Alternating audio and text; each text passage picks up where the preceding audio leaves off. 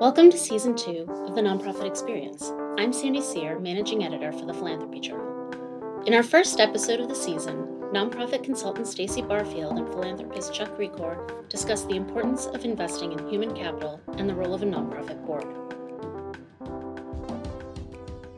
I'm Staci Barfield. I am a nonprofit consultant, previously an executive director of a couple of nonprofits, and prior to that I had a corporate background. And I'm Chuck ReCorr. I'm a philanthropist / donor. And for my day job, I'm a managing director at Merrill Lynch. Okay, so Chuck, I think a few years back you started an initiative to develop nonprofit leaders, and I was very fortunate to be part of that initiative. And can you talk a little bit about it? It goes back 7 or 8 years. What had happened was that in my philanthropy, I would give organizations money, and I was very frustrated that we had no way could we tell exactly where the money went or how it got used. And it did good things, we know that, but it wasn't connected to anything. And so I had asked one organization, I said, if you had a surprise $5,000 gift, what would you do with it? And they said, well, if we could do anything we wanted to do with it, we would take it and we'd give it to our nurses. This was a hospice, and give out little bonuses because they didn't have that many nurses. So I said, all right, well, great, I'll give you a $5,000 check. And I gave them the $5,000 check, and they put it in their operating budget, and there was no bonuses. And I realized at that point that you needed to be a little more prescriptive in what your expectation was if you're going to give money. So I said, well, I think what I'll do, if I'm going to really try to change the way an organization sees the world, is I've got to inspire the leadership. And there's a lot of leadership out here when you look at the nonprofit communities that are really talented people, but for one reason or another, they don't feel comfortable creating and innovating. They're more of the execution model. Either the board has told them to do that, or they're just so overwhelmed with work that they don't have the time to innovate. So I thought, well, maybe the answer here is to do a couple things. One is to find a program that's inspiring for management. And then secondly, rather than just haphazardly send one person a year, you had to have critical mass. So I said, well, let's instead of spreading money all over the community and all different focuses, let's sit down and send 14 or 15 people a year to Harvard and see what comes of it. So that was the genesis. That started it. And of course, we're well over 100 now. So here in the Triangle, we have so many good universities, and many of them have nonprofit programs. Why did you choose Harvard? Well, that's a great question. Actually, Harvard asked me the same question. Harvard said, well, why don't you use Duke? And I said, well, Duke's a great organization. UNC's a great organization. But if I said to somebody, gee, I want to send you to Duke, I go to Duke. I can drive down the street on my own and go to Duke. The second part of that is, if you send them locally, then they go home and they're still really engaged in their business. They're not totally focused on the leadership education that they're supposed to be getting. So you have to get them out of town, so to speak. Harvard's a great place. And I also said to them, I said, if I lived in Boston, I'd send people to Duke. And they figured that one out. Harvard as a teaching organization is unique too, but it doesn't matter. There's a lot of great universities out there. It's just that it has a great appeal. And if you say to someone, I'd like to send you to Harvard, generally they go, that's very interesting. You got their attention. Yeah, I'd say having been an attendee at the program, that we'll probably talk about a little bit later, the credibility that the name Harvard lends to your resume and to your donors, your other stakeholders, is pretty impressive. Yeah, I would hope so. I mean, Harvard's a very, the story about Harvard is this. I had gone to a program, a little workshop program, not in nonprofits, this is separate. But when they do these programs, the faculty and the deans make themselves available, and you can actually have dinner with them, et cetera, things like that. So one of the programs I went to, I said to the dean there, I said, so what's so great about Harvard? I challenged him, and he said, well, a couple things. He said, one, we don't pay our professors the most money. I thought that was interesting. Yale and MIT pay more. He said, we don't mandate that they do original research unless they want to. He said, and we don't mandate that they publish unless they want to. We mandate that they teach. He said, and in return, what we say is we'll bring you the most engaged students that we can find. But if you find out in no time at all you don't like teaching, you leave Harvard. But if you like teaching, you stay. And so what you end up with is you end up with a core cadre of educators who are really very theatrical in nature, very mesmerizing. They really know how to engage the student body as opposed to simple lecturing. And so that's the magic when you go there. And you went, obviously. The professors are just fascinating. They are, definitely. So going back to something you said earlier, you mentioned philanthropy versus donation. Mm-hmm. Can you kind of talk about that a little bit? What's the distinction to you? From my perspective, there are three participants in the nonprofit community. There's the management, which includes everybody in an organization that makes it happen in a nonprofit organization. There's the board of the nonprofit organization, who should be giving direction and leadership and oversight. And then there is the donor or philanthropic base, as I refer to it. Most people see themselves as donors, and that's simply, I'm going to write a check. They don't see themselves as philanthropists. The difference being is philanthropy is strategic in nature. I'm attempting to resolve an issue that is important to me, rather than just giving them money because somebody sent me a letter and said, would you give me some money? This is a two-way street because the board doesn't engage the donors past the money, nor does management. And yet these are people who said, I'm interested enough to care about you, I'm interested enough to give money. No one seems to ask for their intellectual participation, which I think is sad. So there's two components here. One is that we have to make the board and management engage the donor, and then we have to convince the donor that they're really not donors, they're philanthropists, and they have to be more engaged. It's not just simply about writing a check.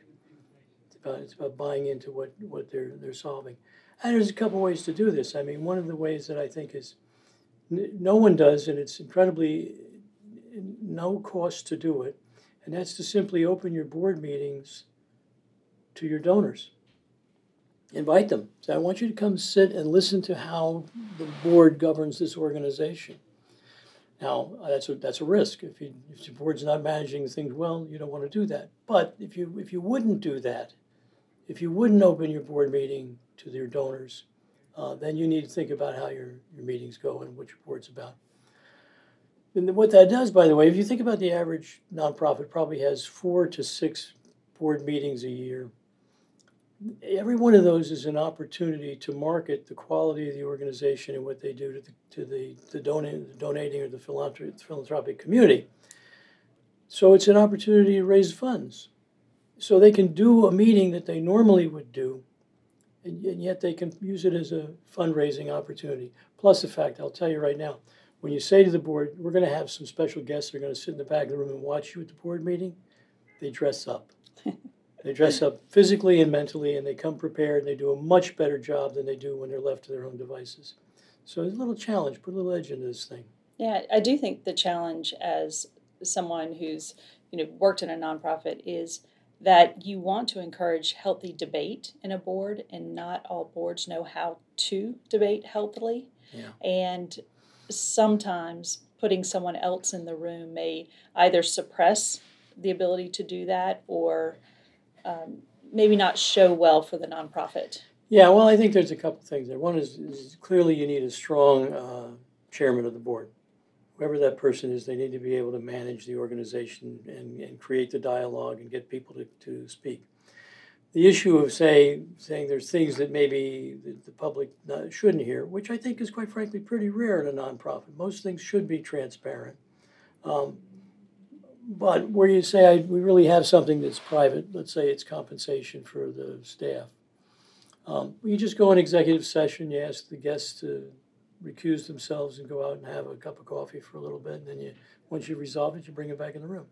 I mean, that's really the litmus test. If you say to yourself, I wouldn't have people watch my board function, well, that's a flag. That's a call to change things. You need to get it worked out.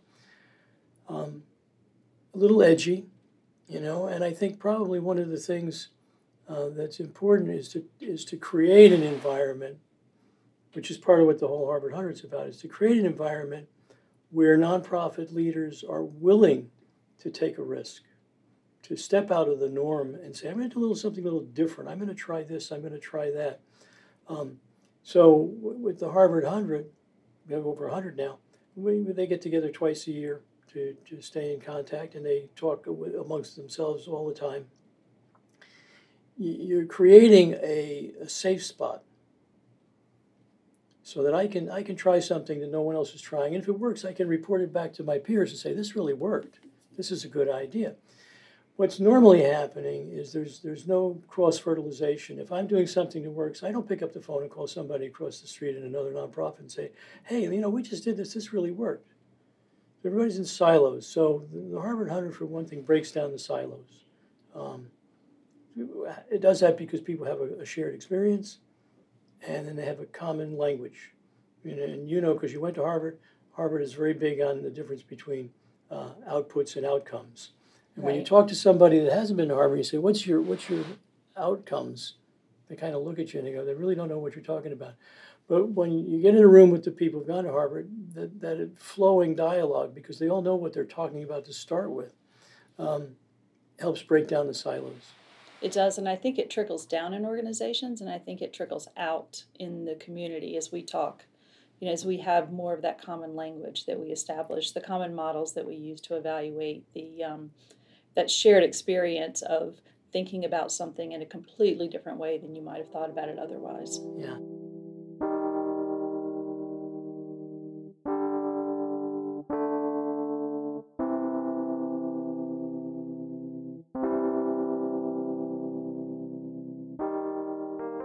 I think it's interesting, the Harvard programs that we talk about as part of the Harvard 100 initiative there are two different programs. One is designed for board members, and it's a governance program, and the other is designed for staff members, for staff leadership, which is a performance measurement program that talks about evaluating, outputs versus outcomes versus impact, and ways that you can look at that and ways to make your organization more efficient, more mission-driven, mission-focused, and more impactful, ultimately.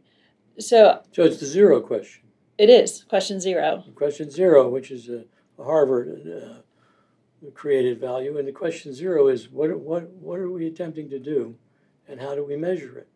And I can't tell you when you one or two of those things are missing in lots of nonprofits. That's right. And I don't mean that the executive director can't tell you what they're attempting to do, but what they're attempting to do is not uniformly shared by everybody involved, including the board and the donors. That's right. It has to be very clear that we're all trying to do the same thing, whatever that is, we've agreed upon it, and then we've got some way to measure success. Right, and do it in the same way, because you can have a stated mission that everyone agrees on, but the reason for that mission could be, different in everyone's mind. And if my mission is to provide affordable housing, why am I doing that? Am I doing that because we are, tight on land? Am I doing that because of inflation and rents going up and mortgages going up so high that the working, I guess we'd call it the working poor, the working middle class can't afford it? Am I doing that because we're not paying a living wage to people? And so when you decide why you're doing it, and sometimes it's all of those reasons, but when you decide why you're doing it, then you figure out what you need to start tracking. Do we need to start focusing on living wage? Do we need to start focusing on, what the rents are? Do we need to start focusing on, expansion of land or availability of land to build on? So all those things kind of, they're all factors, but what is it that you're actually tracking? Because one of the things that we learned at Harvard was, what's the point of collecting data if you're not going to act on it? Sure. Well, it's interesting in the hierarchy of information, data is just raw data is raw data. And then in a pyramid, data becomes information, and then information becomes knowledge, and then knowledge theoretically becomes wisdom, which is the top of the pyramid and pretty elusive. So I've got another question for you. You mentioned the idea of investing in leadership development. Why do you think it's so important to invest in what's called human capital? Yeah, well, human capital is the most important asset any organization has. I mean, bricks and mortar are fine, processes are fine, but you have to have people. First off, people are creative and resilient, all right? And organizations without creative, resilient people tend to die of atrophy. I mean, if you think about it, the assets of a nonprofit organization go out the door every night, get in their car, and go home. And if you don't engage those people with challenging, interesting work, same for the board, by the way. If you don't engage the board with challenging and interesting work, you lose their participation. It works this way, it seems to me, from my observations. There are two kinds of boards. There's those boards that sort of overmanage and tell the executive director every single thing they have to do and micromanage.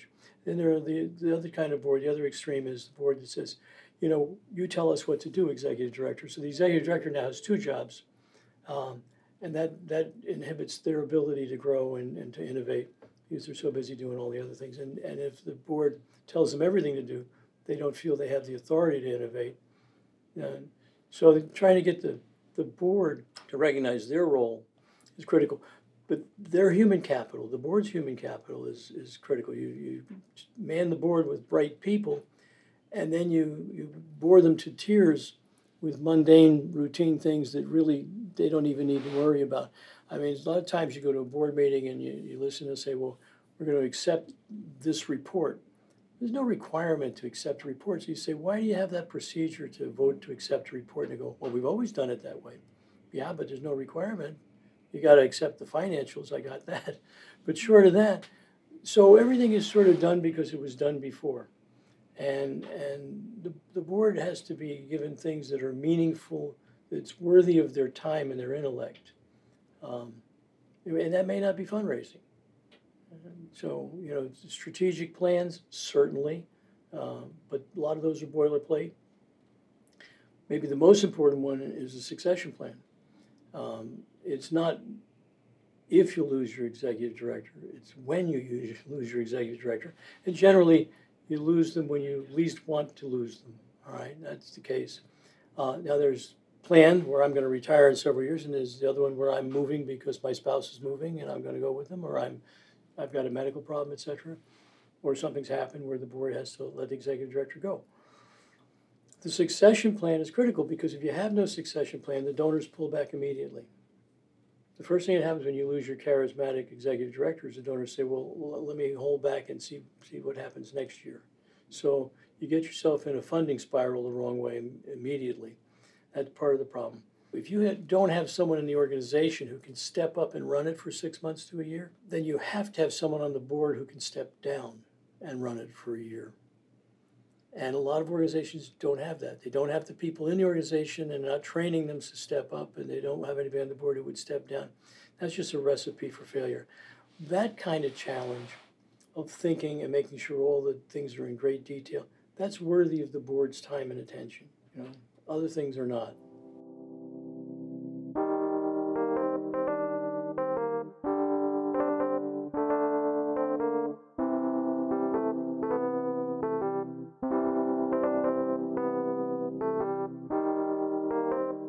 You've talked a lot about board, the role of the board. You also are involved, I know, with the National Association of Corporate Directors, and have focused a lot of their efforts in the Triangle towards nonprofit boards. So can you talk a little bit about that?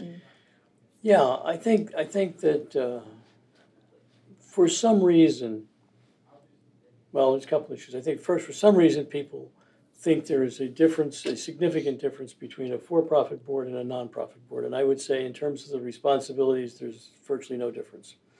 So maybe the legal issues for a public company, that's for sure. But board responsibility is serious. It's a job. It's serious. The second part is, for nonprofits, it is the entry-level board position for most people. That's where they start their board experience, and if they want to become directors and corporate directors over time, you start in a nonprofit and you work your way up into a for-profit private company and then get into a for-profit public company if you could do that. So there's a requirement that if I were to look at a board and I said, well, just in general, do I assess a nonprofit board to be as functional as a for-profit board? The answer is no. And certainly don't then a public company board at the high end of that scale. So there has to be an assumption by the chair that the board needs training. They have to be trained because they really don't know how to act.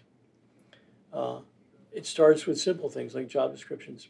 And it's a great story. I went on a board, a national board, and I said to them, I said, well, we want you to join the board. I said, well, that's really nice. I said, would you send me the job description? What did you expect me to do on the board? They said, well, we don't have a job description. It's a national organization. I said, why don't you have a job description? They said, well, everybody on the board knows how to be a director. They don't need a job description. So I said, so you have 15 people on the board, you have 15 different job descriptions. There's some overlap, but there's some gaps.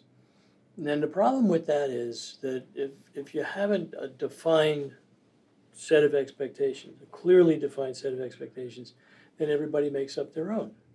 So if you ask, I wouldn't say micromanage, but if you ask detailed questions, maybe I'm saying, that's Staci, she's a micromanager. She's, and Staci looks at me and I don't ask any questions. She says, yeah, he's just here for lunch. And so the board polarizes because we don't realize that those are two acceptable ways to interact. The second part of that in a job description, which I think is the most critical thing a board can have, is that it's a dynamic job description. It changes over time.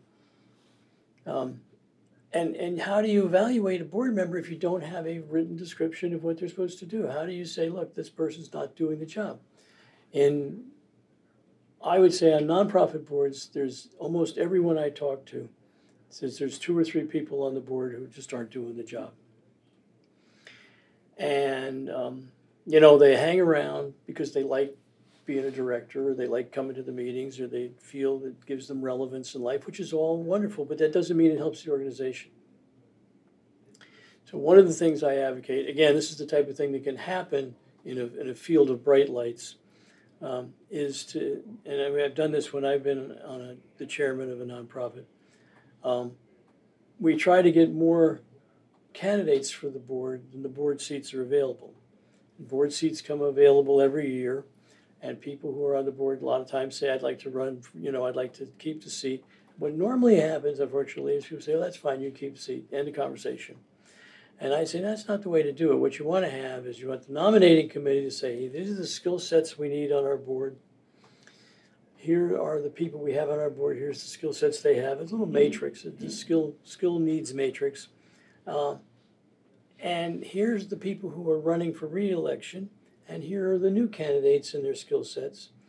And that package goes to every board member, and they have a non-public voting. Okay, secret ballot. Because what happens is the board will take the people that aren't functional and vote them off the board. See, there's nothing worse if I'm on the board. If the chairman comes in and says, oh, well, Bob's leaving and Sue's coming in, and this is Sue. Everybody say, hi, Sue, hi, Sue. And all in favor of voting for Sue on the board, and she's there, and you can't argue that. You don't want to be the one person out and say, wait a minute, I don't know this person. So you go, sure. And you timidly put up your yes, but what you just did to the board is said your voice doesn't count. In the organization I'm asking you to run and oversee, your voice doesn't count. It's been decided by a small group of people.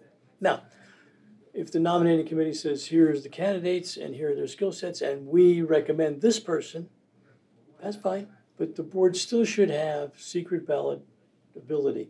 And when I've done that in organizations, I've had people come to me and they'll say, do you think I'm going to get reelected?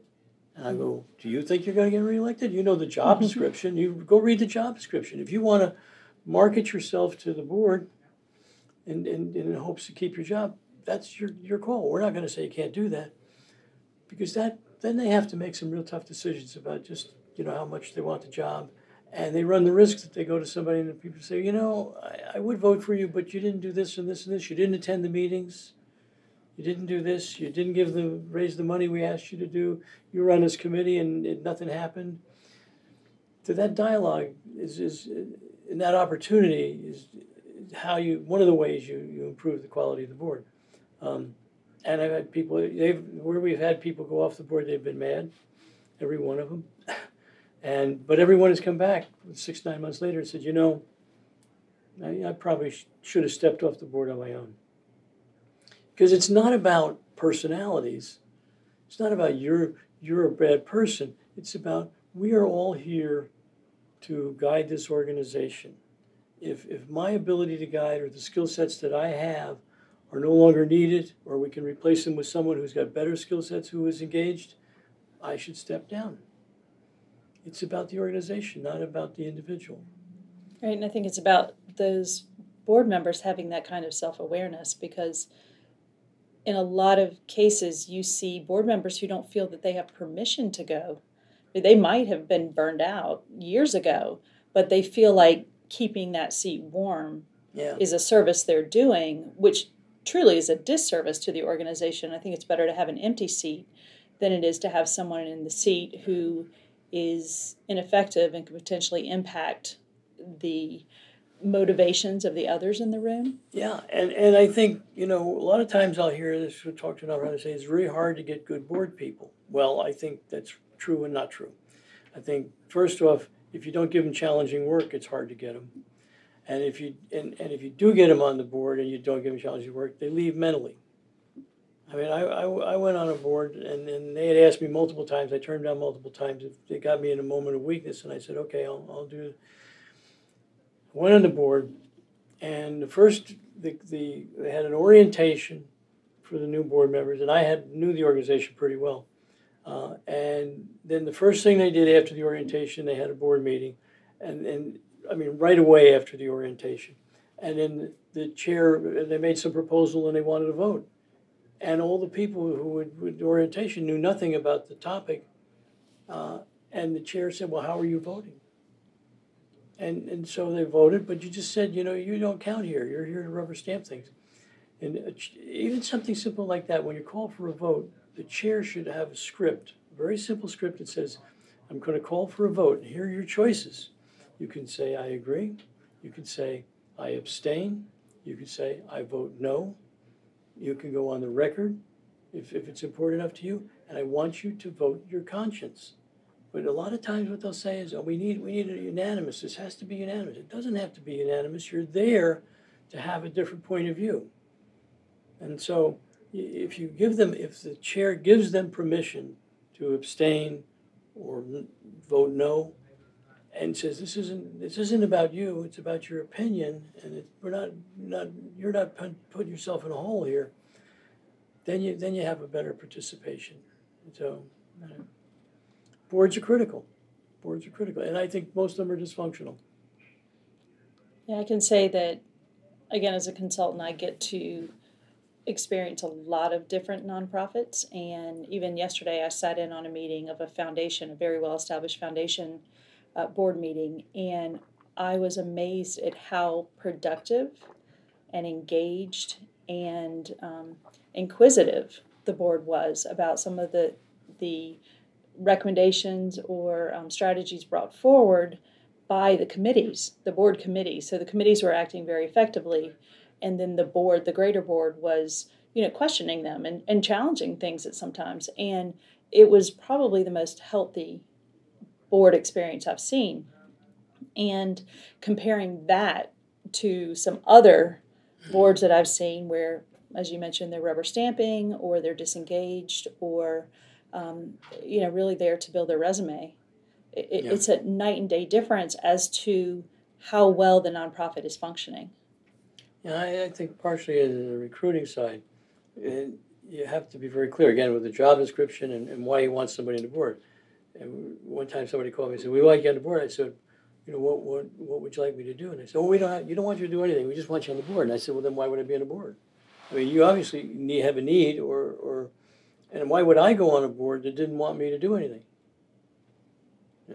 So the board has opportunity to improve. The organizations have opportunity to get the donor, and it gets back to what I've talked about in inspired management, which is the whole team, and it does where the rubber meets the road for the organization.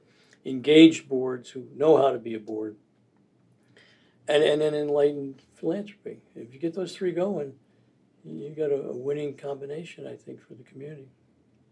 Well, I'll say, as someone who has had the privilege to be a recipient of your scholarship to Harvard, and on behalf of all the people who've gone to Harvard and all those people who've benefited from that experience, thank you.